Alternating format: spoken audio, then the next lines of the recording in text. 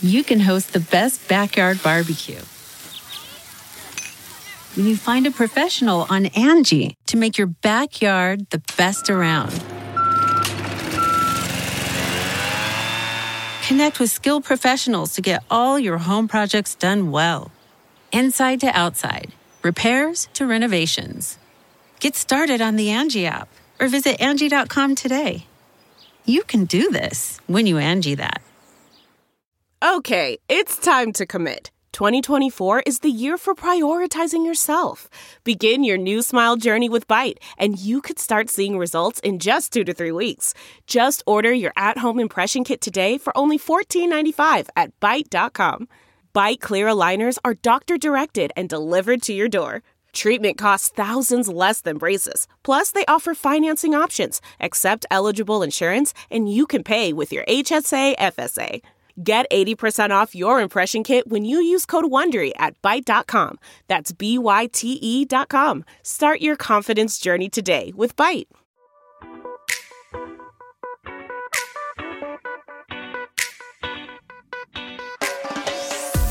This is the Hash Podcast. Stay informed with the latest on Bitcoin, ETH, the metaverse, Web3, and more with stories that matter to the crypto world. All on the Hash for your ears. You're listening to the CoinDesk Podcast Network.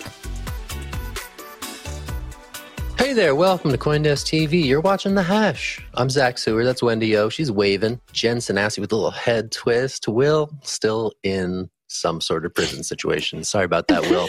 Yes. All right, we're going to get you up to speed on what's going on in the world of crypto today. It's Tuesday. We're going to start off with Wendy. What's up?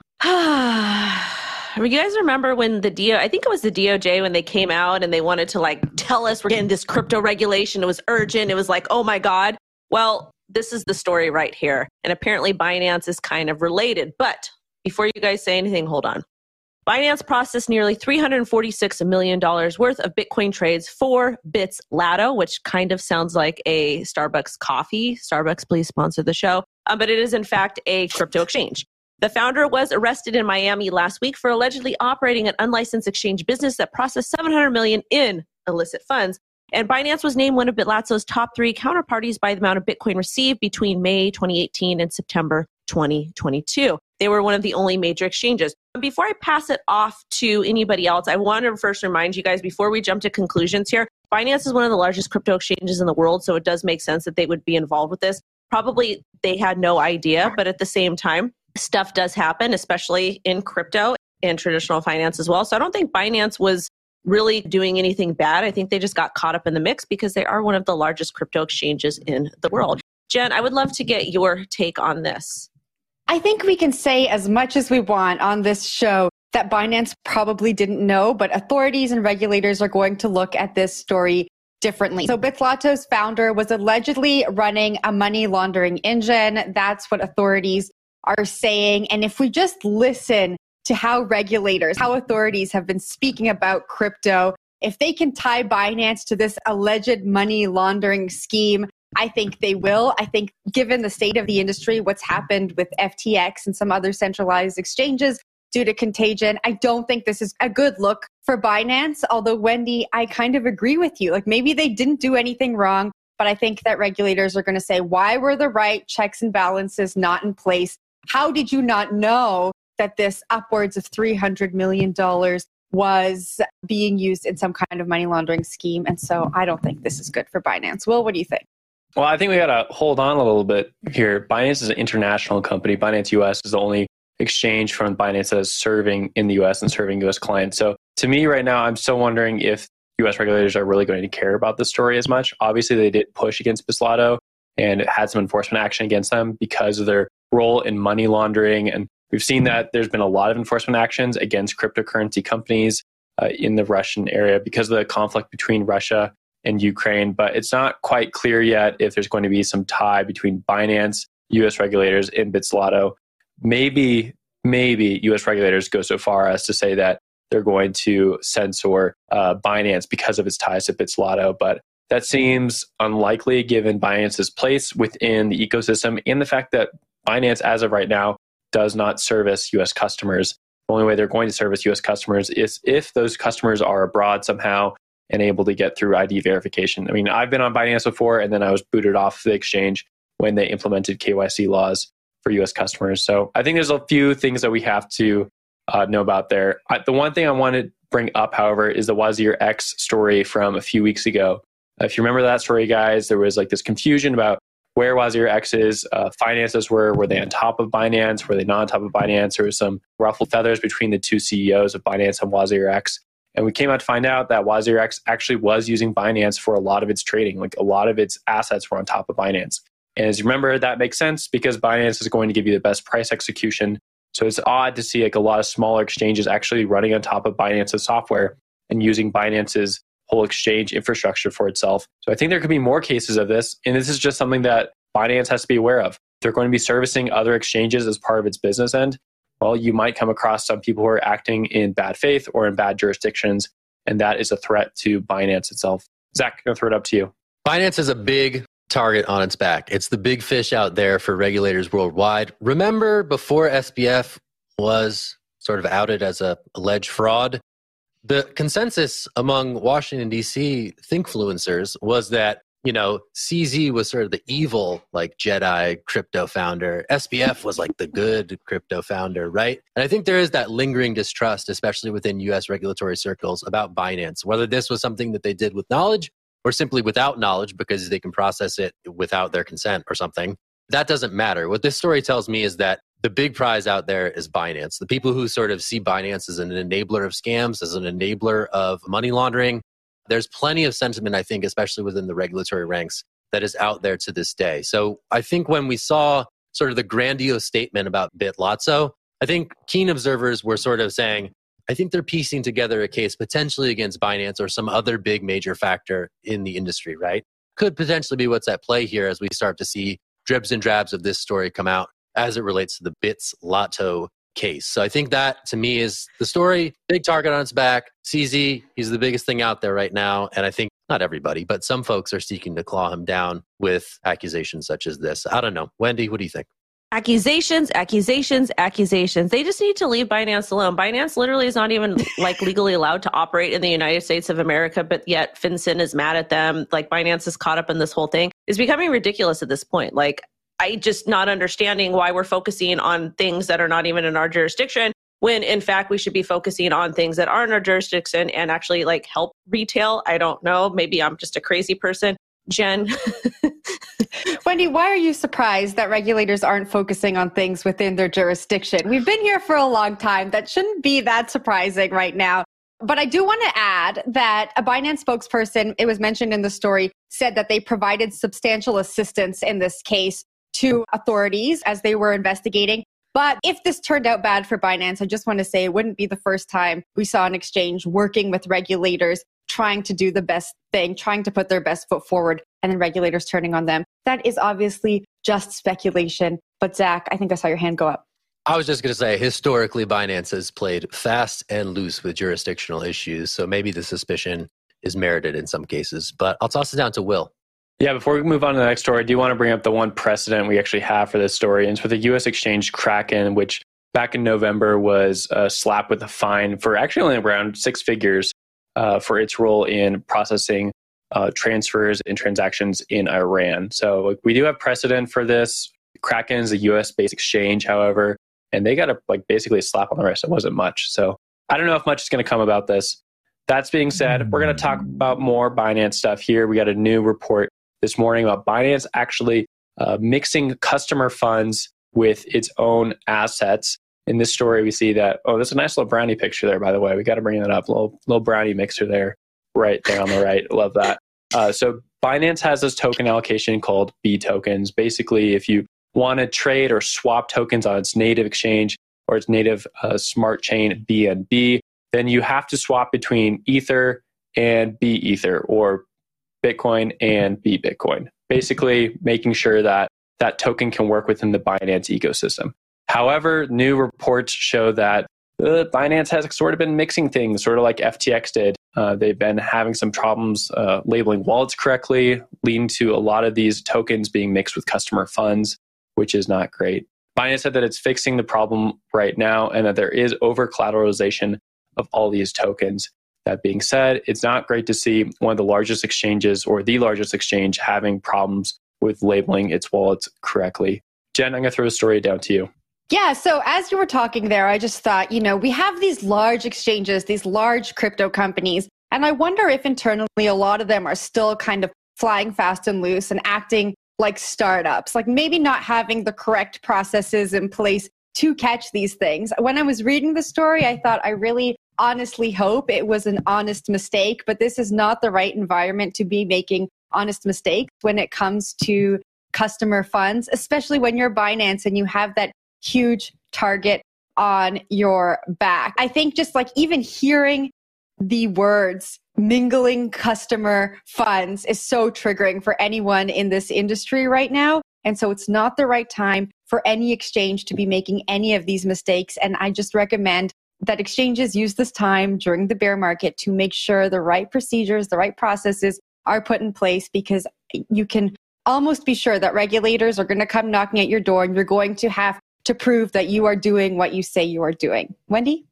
Couple things here. First, maybe this actually was an error. Maybe when the whole FTX fiasco happened, the crypto contagion, they were like moving funds around like crazy to try to get proof of reserves out as fast as they could.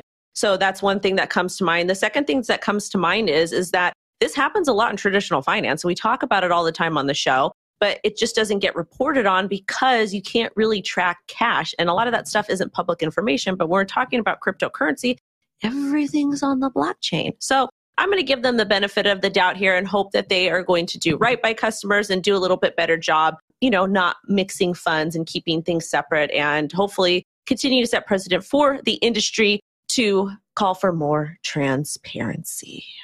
Yeah, the good thing about transparency is that it leads to accountability. And that seems to be what the story is here, right? I think if we take them for their word, they're going to address this problem and fix it, right? Sort of the ethos of open source code is out there on the internet for everyone to observe and to poke holes into, and therefore improve it down the line. And this is sort of similar process that I think blockchain enables, right? This is not open source technology by any means, what we're talking about here. This is proof of reserves, people looking at wallets that are labeled and known, and sort of connecting the dots and saying, hey, Binance, I think you have an issue here.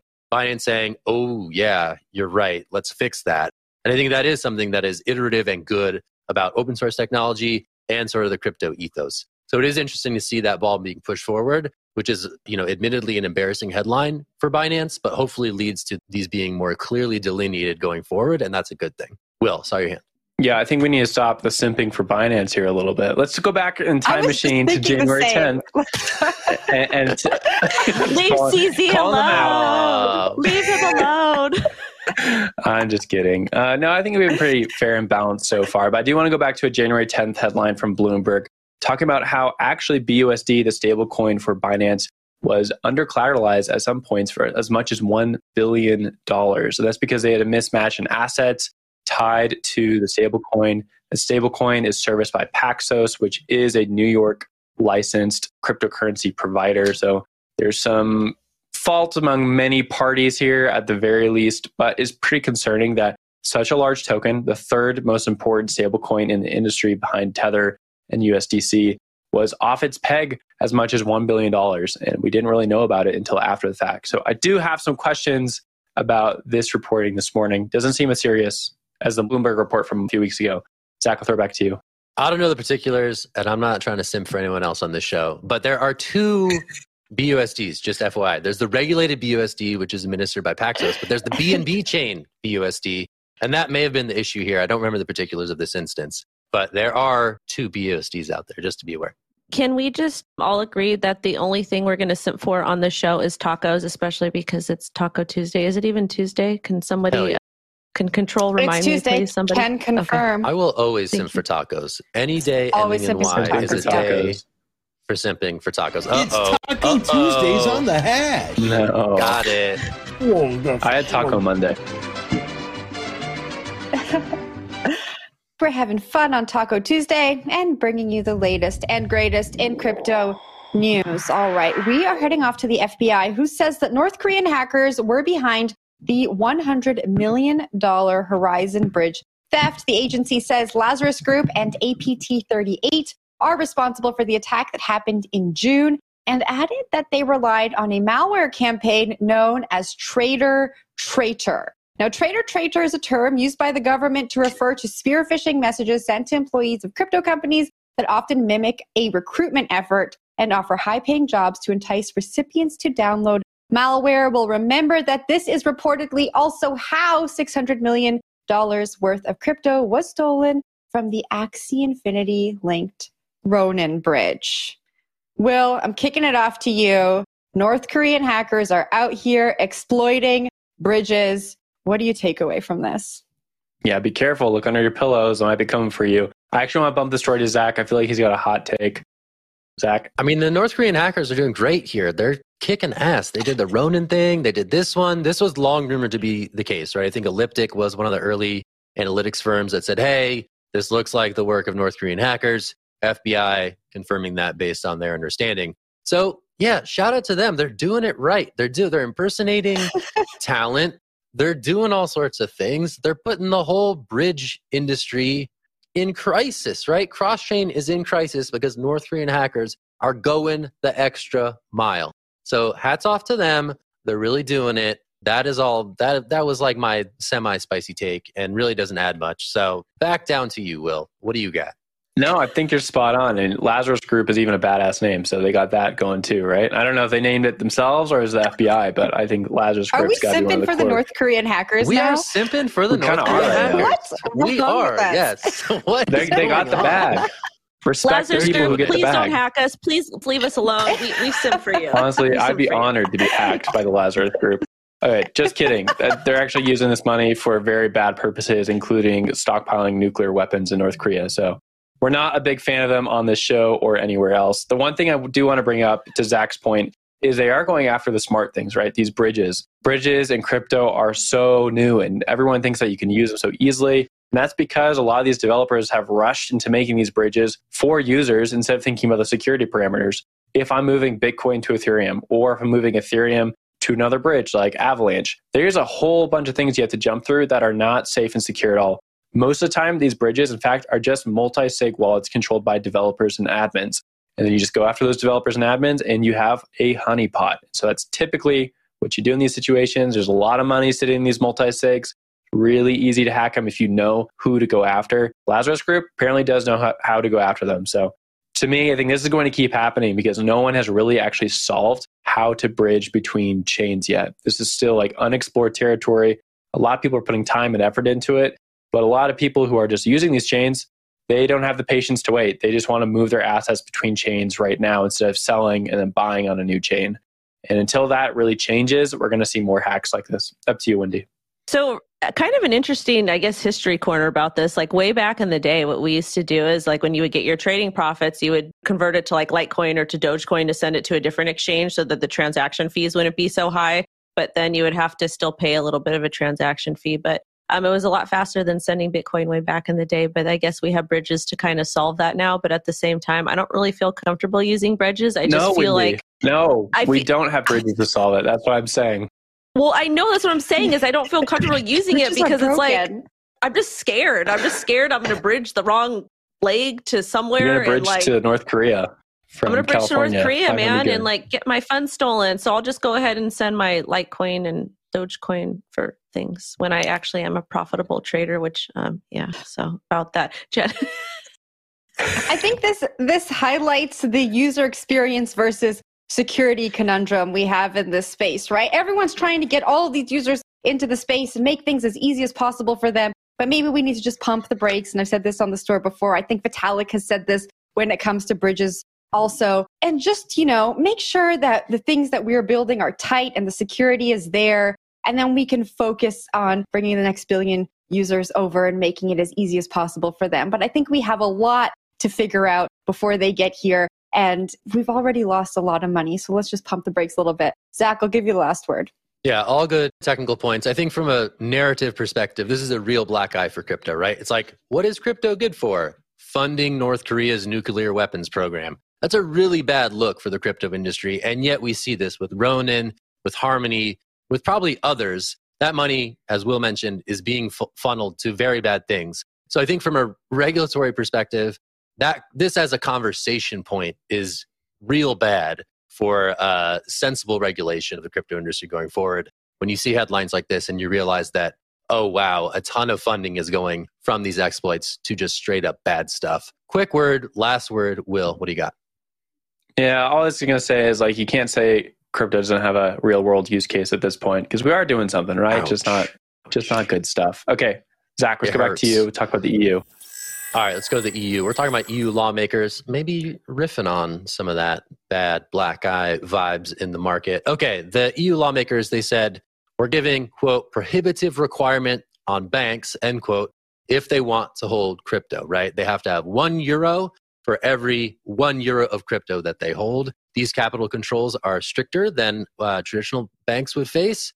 And I guess the idea here is if we make the bar quite high, only those adequately capitalized can participate in these markets. And hey, maybe that's a good thing. And maybe it may also dissuade banks from getting involved in the first place.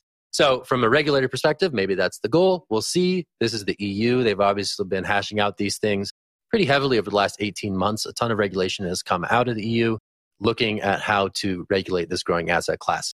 I'm going to toss this to Jen for her initial thoughts. Yeah, what's your take on this one?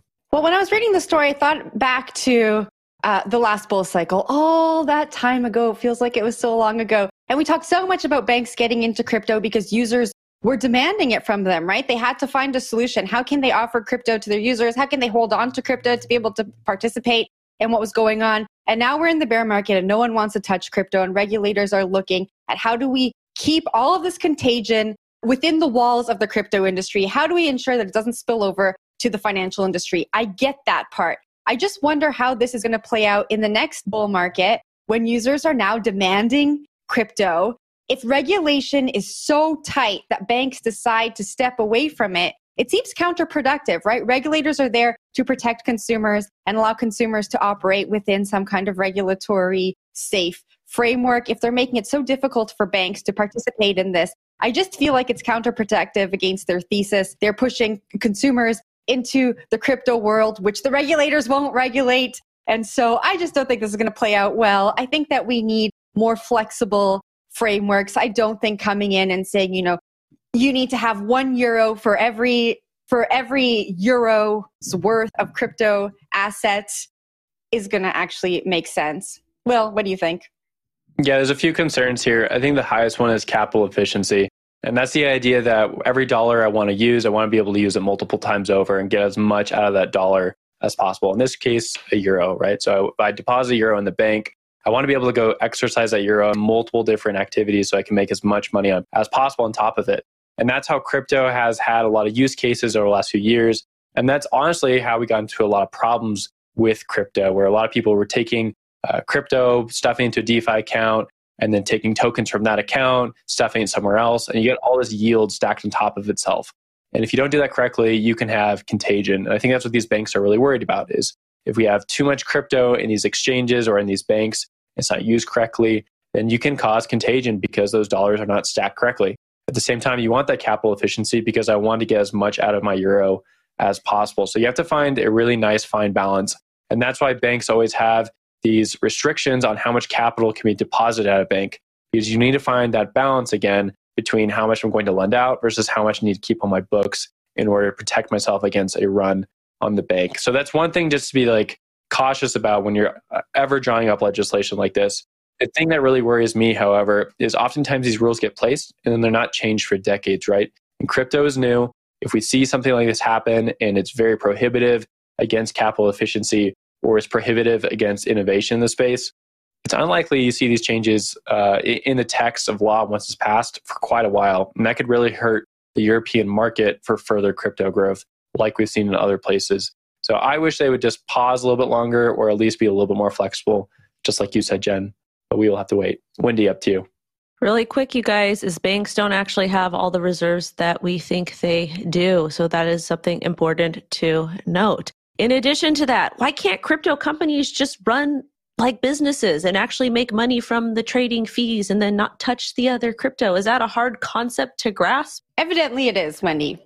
It really makes you think. We're really thinking about that one. Just leave it. Really make you think. All right, that's it for the show today. We're going to think on it a little bit longer. Got 23 hours and 30 minutes to do so. Thanks for being with us here today on Tuesday. I'm Zach. It's Wendy O, Jen Sanasi, Will Foxley. We're the Hash. We're waving. We're looking good. All right, good stuff. That's it for the show today. Check us out on the podcast network. Go read CoinDesk.com. A lot of great stuff over there as always. And we will be back tomorrow. All right, that's it. See you, everybody. Bye. You've been listening to The Hash on the CoinDesk Podcast Network. We would like to hear from you, so if you have any questions or comments, please reach out to us at podcasts@coindesk.com, subject line, The Hash, or leave us a review on your favorite podcast player. Thanks for listening.